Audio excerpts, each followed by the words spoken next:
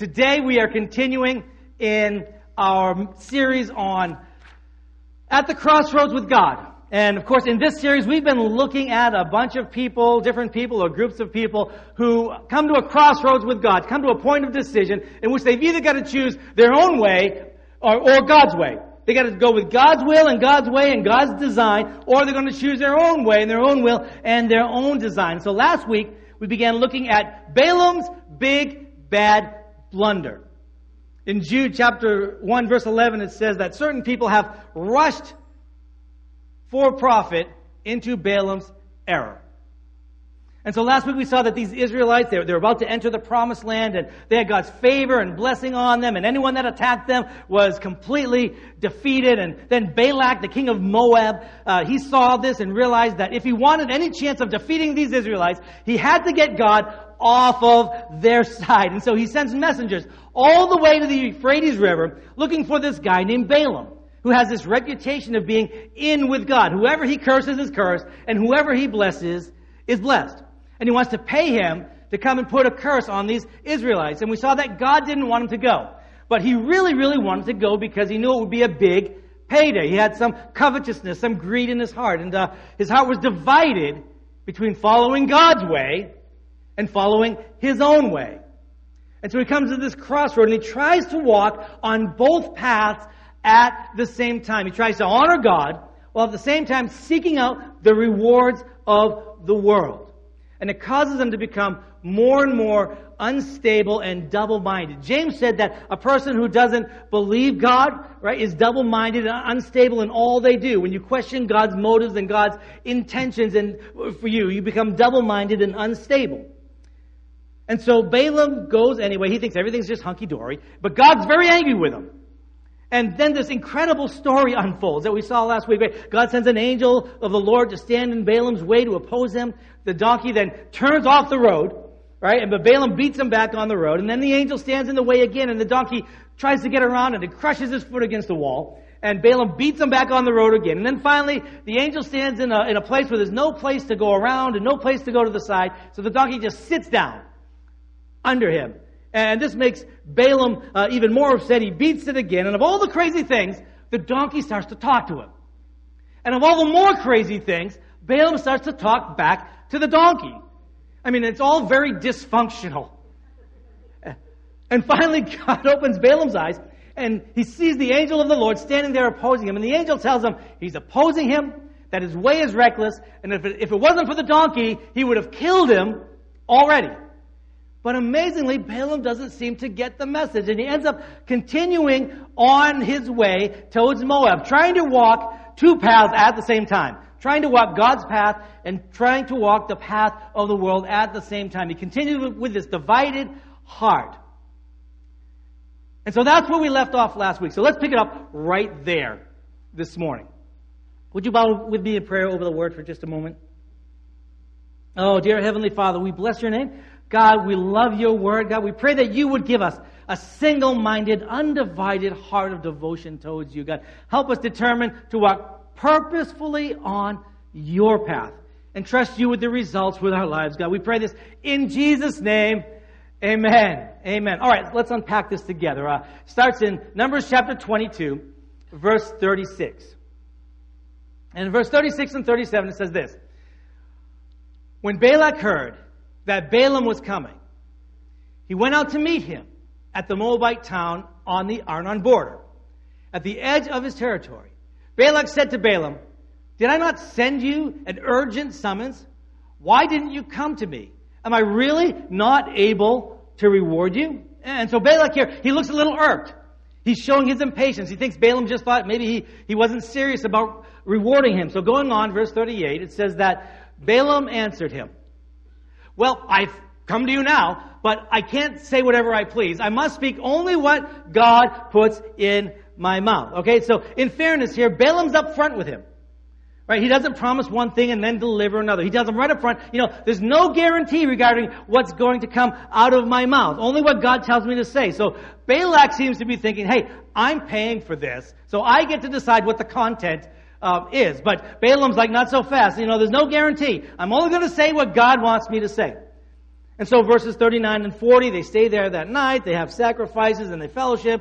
And then in the morning, verse 41 says, the next morning, Balak took Balaam up to Bamoth Baal.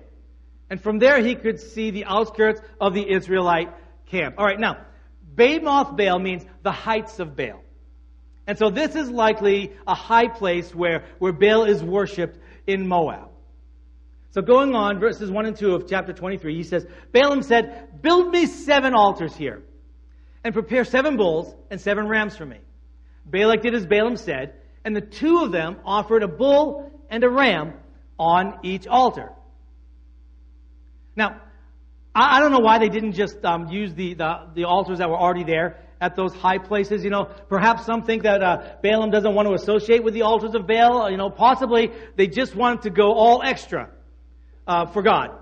You know, Balaam new altars, 7 new altars and 7 bulls and 7 rams each, right? Go all of this extra to try to elicit a response from God, elicit the response they wanted from God. Going on in verse 3, it says, then Balaam said to Balak, stay here beside your offering while I go aside. Perhaps the Lord will come to meet with me. Whatever he reveals to me, I will tell you. Then he went off to a barren height. Okay, so now the word Lord here in this verse, it's still the word Yahweh. Like last week when he was using that word, it's the word Yahweh. This is the one true God of Israel, the name that God gives himself. And so for his part, Balaam is still trying to hear from the one true God. Now, he's still trying to get the answer he wants. Have you ever gone to God that way? God, I'm coming to you. Here's the answer you should give me. Oh, you're all look so righteous right now. You've never done that. Are you all manifesting halos right now? He's going to God saying, here's the answer I want, right? And this, by the way, should have said something to King Balak. I mean, he's brought him here to the high places where their god Baal is worshipped, but Balaam is still saying that he's going to get an answer from Yahweh. Well, that's the God of the Jewish people. That's the God of the people he wants to curse. So, what does he think is going to happen here when the guy he's hiring is going to the God of the people that he wants to curse? Verse 4, it says, God met with him, and Balaam said, I've prepared 7 altars, and on each altar I have offered a bull and a ram. See everything that I've done for you, God? See how I honor you? See how I serve you, God? Aren't you pleased with my offerings? Aren't you impressed enough to give me the answer that I want? Balaam should have known what it meant that God says things like, to obey is better than sacrifice, and to heed is better than the fat of rams, right? No amount of religious exercise can substitute for a heart that is surrendered to the kingship of Jesus.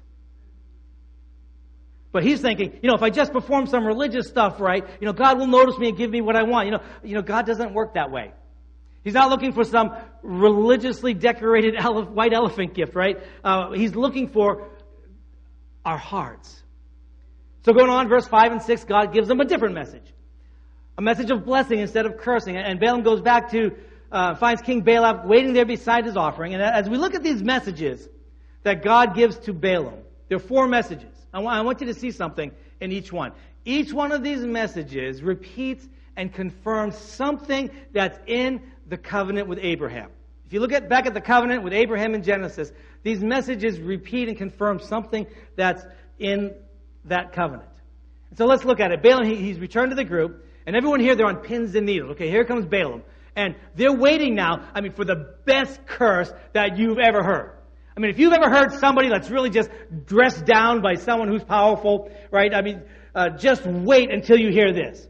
And so Balaam says, verse 7 to 10, Balak brought me from Aram, the king of Moab, from the eastern mountains. Come, he said, curse Jacob for me. Come, denounce Israel. How can I curse those whom God has not cursed? How can I denounce those whom the Lord has not denounced? From the rocky peaks, I see them. From the heights, I view them. I see a people who live apart and do not consider themselves one of the nations. Who can count the dust of Jacob, or number even a fourth of Israel? Let me die the death of the righteous, and may my final end be like theirs. All right, now, do you see the confirmation of the covenant with Abraham here. God had said that Abraham's descendants would be like the dust of the earth. And here he says, who can count the dust of Jacob? Or number even a fourth of Israel.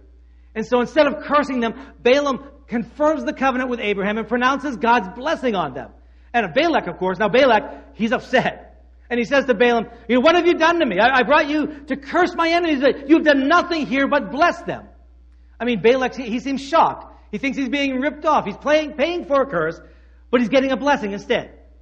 And so Balaam answers, must I not speak what the Lord, Yahweh, the one true God, puts in my mouth? And you'd think that would be the end of it, right? But instead, it just starts to get a little bit crazy again. Verse 13 and 14, it says, Then Balak said to him, Come with me to another place where you can see them. You will not see them all, but only the outskirts of their camp. And from there, curse them for me. So he took him to the field of Zophim on top of Pisgah. And there he built 7 altars and offered a bull and a ram on each altar. Okay, now this is really weird. He says, maybe the problem was the location. If we just go over here, then maybe God will let you curse them for them there. Or maybe the problem was that God won't let you curse all of them, but maybe God will just let you curse just a few of them, right? So maybe you can curse them from here. And of course, they go all out again, especially Balak. It looks like it's mostly Balak this time. Balaam didn't ask him to do this time, but he says, 7 more altars, 7 more bulls, 7 more rams, all this extra to try to get God's attention. And verse 15 and 16, it says, So Balaam said to Balak, Stay here beside your offering while I meet him over there. All this over there, this seems weird too to me, right? The Lord met with Balaam and put a word in his mouth and said, Go back to Balak and give him this word. All right, so Balaam goes off to meet with God again. And it's like God seems to say, oh, he didn't like the last word? Let's see how he likes this one. And so he went and found him. Balaam goes back, finds him standing beside his offering with the Moabite officials. And so Balak asked him, what did the Lord say? What did Yahweh say? And you know what? I just really love this. Really? What does he think he said? And so Balaam responds, Arise, Balak, and listen. Hear me, son of Zippor. God is not human, that he should lie, nor a human being, that he should change his mind. Does he speak and then not act? Does he promise and then not fulfill? Okay, so it's like God is saying to Balak, you have no idea here who you're dealing with. You're treating the almighty, all-powerful, all-knowing creator God of the universe as if he's just like you. As if he's just like one of your advisors who you reason with and get to change their mind. Well, God doesn't lie or deceive or change his mind. So going on, he says, I've received a command to bless. He has blessed, and I cannot change it. No misfortune is seen in Jacob, no misery observed in Israel. The Lord their God is with them. The shout of the king is among them. God brought them out of Egypt. They have the strength of a wild ox. There's no divination against Jacob, no evil omens against Israel. It will now be said of Jacob and of Israel, see what God has done. The people rise like a lioness. They rouse themselves like a lion that does not rest till it devours its prey and drinks the blood of its victims. And so remember now, God had promised Abraham that he would be with his descendants forever. And here God again repeats and confirms that promise. He confirms the covenant. And again in verse 21 saying, the Lord their God is among them. And Balak, of course, now, he's really upset. He's even more upset. And he responds to Balaam, well, neither curse them nor bless them at all. And Balaam answered, did I not tell you? I must do whatever the Lord says. And so now Balak's really upset. He's paying for a curse, and now he's got 2 blessings instead from a guy who he previously said, he testified about this guy, that I know you, that whoever you bless is blessed, and whoever you curse is cursed. And now he's got 2 blessings from him. You remember that old saying, your mother used to always tell you, right? If you don't have anything good to say, what? Don't say anything at all, right? Now, Balak seems to have the opposite going on right here. If you don't have anything bad to say, then don't say anything at all. All right, then it gets even more crazy. Verse 27, then Balak said to Balaam, come, let me take you to another place. Perhaps it will please God to let you curse them for me from there. And Balak took Balaam to the top of Peor, overlooking the wasteland. Okay, now, seriously? I mean, really?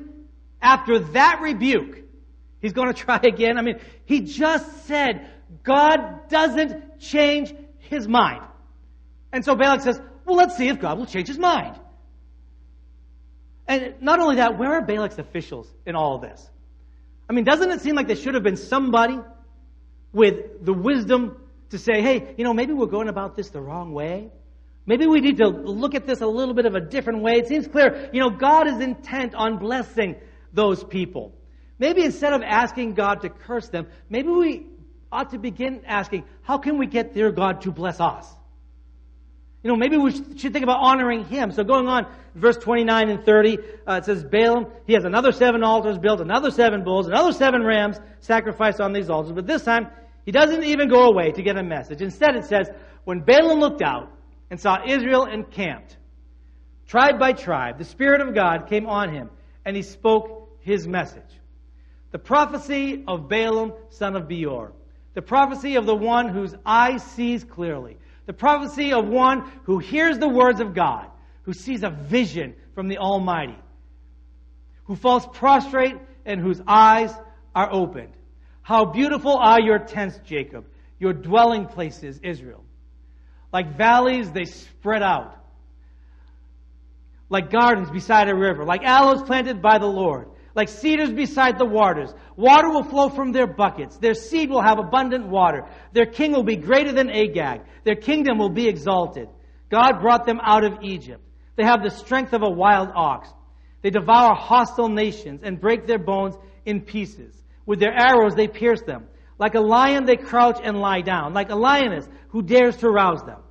May those who bless you be blessed, and those who curse you be cursed. All right, now, God had promised Abraham that his descendants would inherit this promised land. That's right across the river now. And so now God repeats and confirms that part of the promise. God brought them out of Egypt, and they're about to devour hostile nations.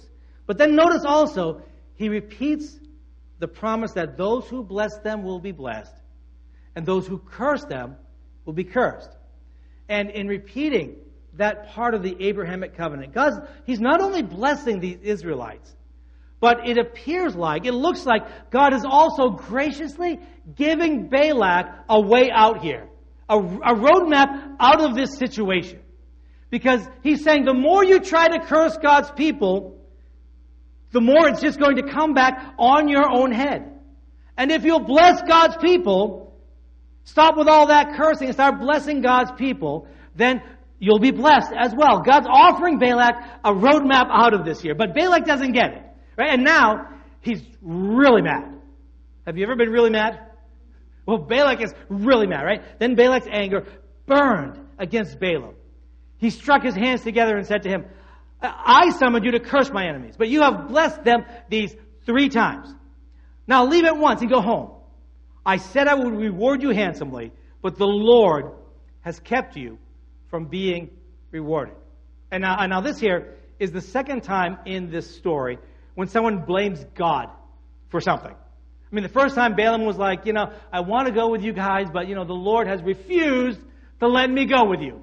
It's because of him I can't go with you. So Balaam blamed God, and now Balak here is blaming God as well. Hey, you like representing God so much? Well, you can thank him for nothing because he's kept you. He's the one that's kept you from being rewarded. And so Balaam answers Balak, didn't I not tell you? Did I not tell the messengers you sent me? Even if Balak gave me all the silver and gold in his palace, I could not do anything of my own accord, good or bad, to go beyond the command of the Lord. And I must say only what the Lord says. Now I'm going back to my people, but come, let me warn you of what this people will do to your people in days to come.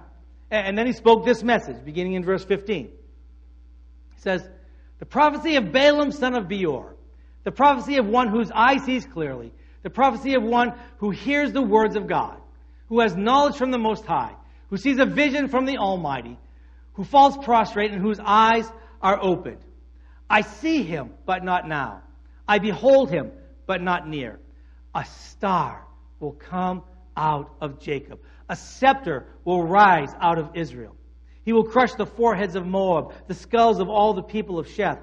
Edom will be conquered. Seir, his enemy, will be conquered. But Israel will grow strong. A ruler will come out of Jacob and destroy the survivors of the city. And in this fourth message here, you see the messianic promise to Abraham confirmed and repeated again. A star will come out of Jacob. A scepter will rise out of Israel. A ruler will come out of Jacob. And so in these four messages, God completely repeats and confirms the covenant with Abraham. This is the covenant of faith. This is the messianic covenant that proclaims that one day God's going to send a Savior to the world. God's plan to save the world stands, no matter what king tries to do anything about it. God's plan is going to move forward, and no king, no ruler, no wise man, no anyone can do anything to stop it. And now Balaam's on a roll, right? And so he gives three more messages. The first about the Amalekites, the next one about the Kenites, and then finally one about the people of Cyprus of all things. And finally, in verse 25, it says this: Then Balaam got up and returned home, and Balak went his own way. Now, that verse looks like the end of the story, but it's not the end of the story. Something very curious happens when you turn the page to the next chapter, the very next verse. It says, while Israel was staying in Shittim, the men began to indulge in sexual immorality with Moabite women, who invited them to the sacrifices to their gods. These people ate the sacrificial meal and bowed down before these gods. All right, now, what in the world is happening here?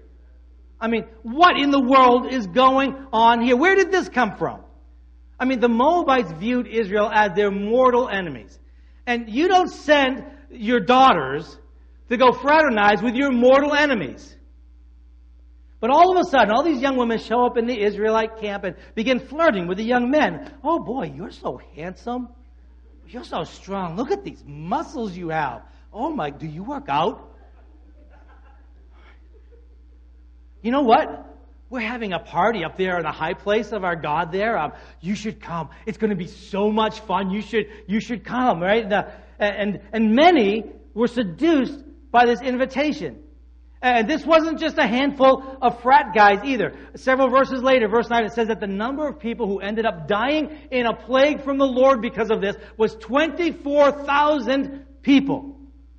And they knew what they were getting into. The very invitation had in it the worship of false gods. So they knew right off the bat they're violating the very first commands of God. But not only that, it gets worse, because these pagan religions were known to be fertility cults.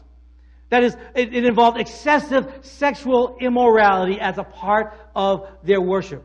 And so with tens of thousands of people involved, this was probably the largest orgy in the history of the world. It was debased, it was despicable, it was embarrassing, it was horrifying, and it was no small matter, because it has the potential to derail the entire Israelite community right as they're about to enter the Promised Land. I mean, remember 40 years ago, they were right about to enter the Promised Land. Because of their unbelief, they ended up wandering in the desert for 40 years until that entire generation died off. And now they're in danger of having that happen again. They're right at the edge of the Promised Land. Many of them now violating the very first commandment, violating the covenant. So how can they expect God to be their covenant God and bring them into the Promised Land if they will not be His faithful covenant people? And so verse 3 says this: the Lord's anger burned against them.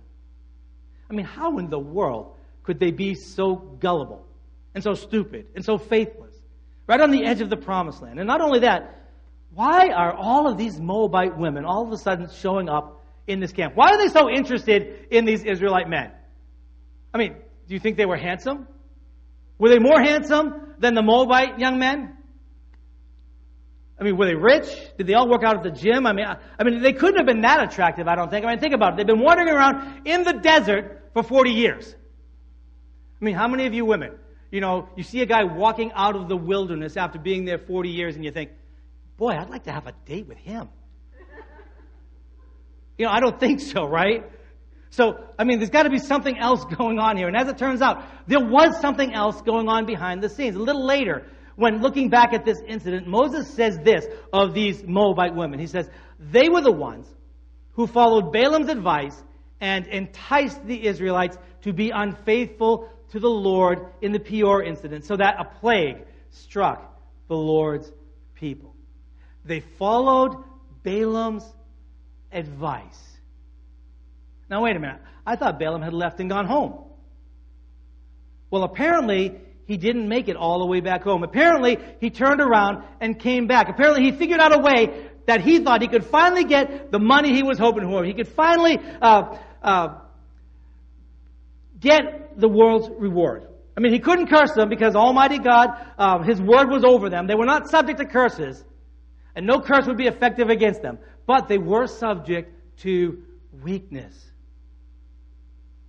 And so he advises the Moabites of this. And if you send your woman and entice them to worship your gods, it will weaken them. God's blessing may leave them.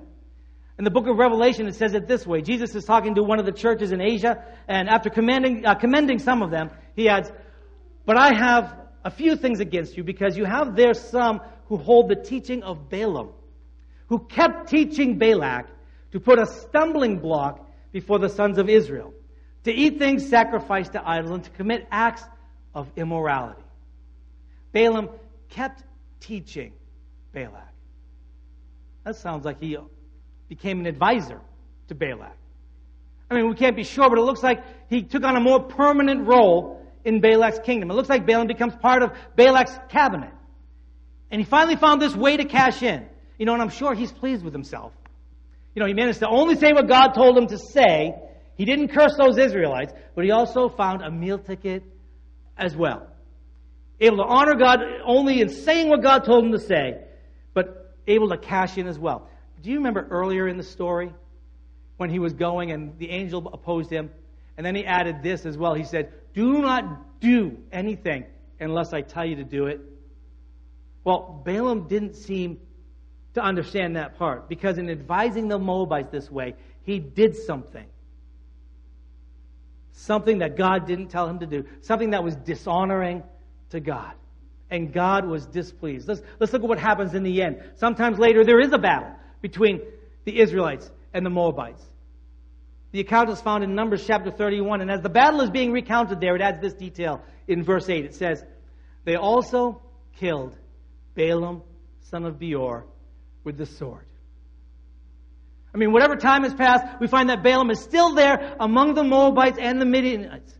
He's still advising them. He's caught up in this battle, and he perishes there fighting against the Lord. And so it turns out that you really can't walk both paths at the same time.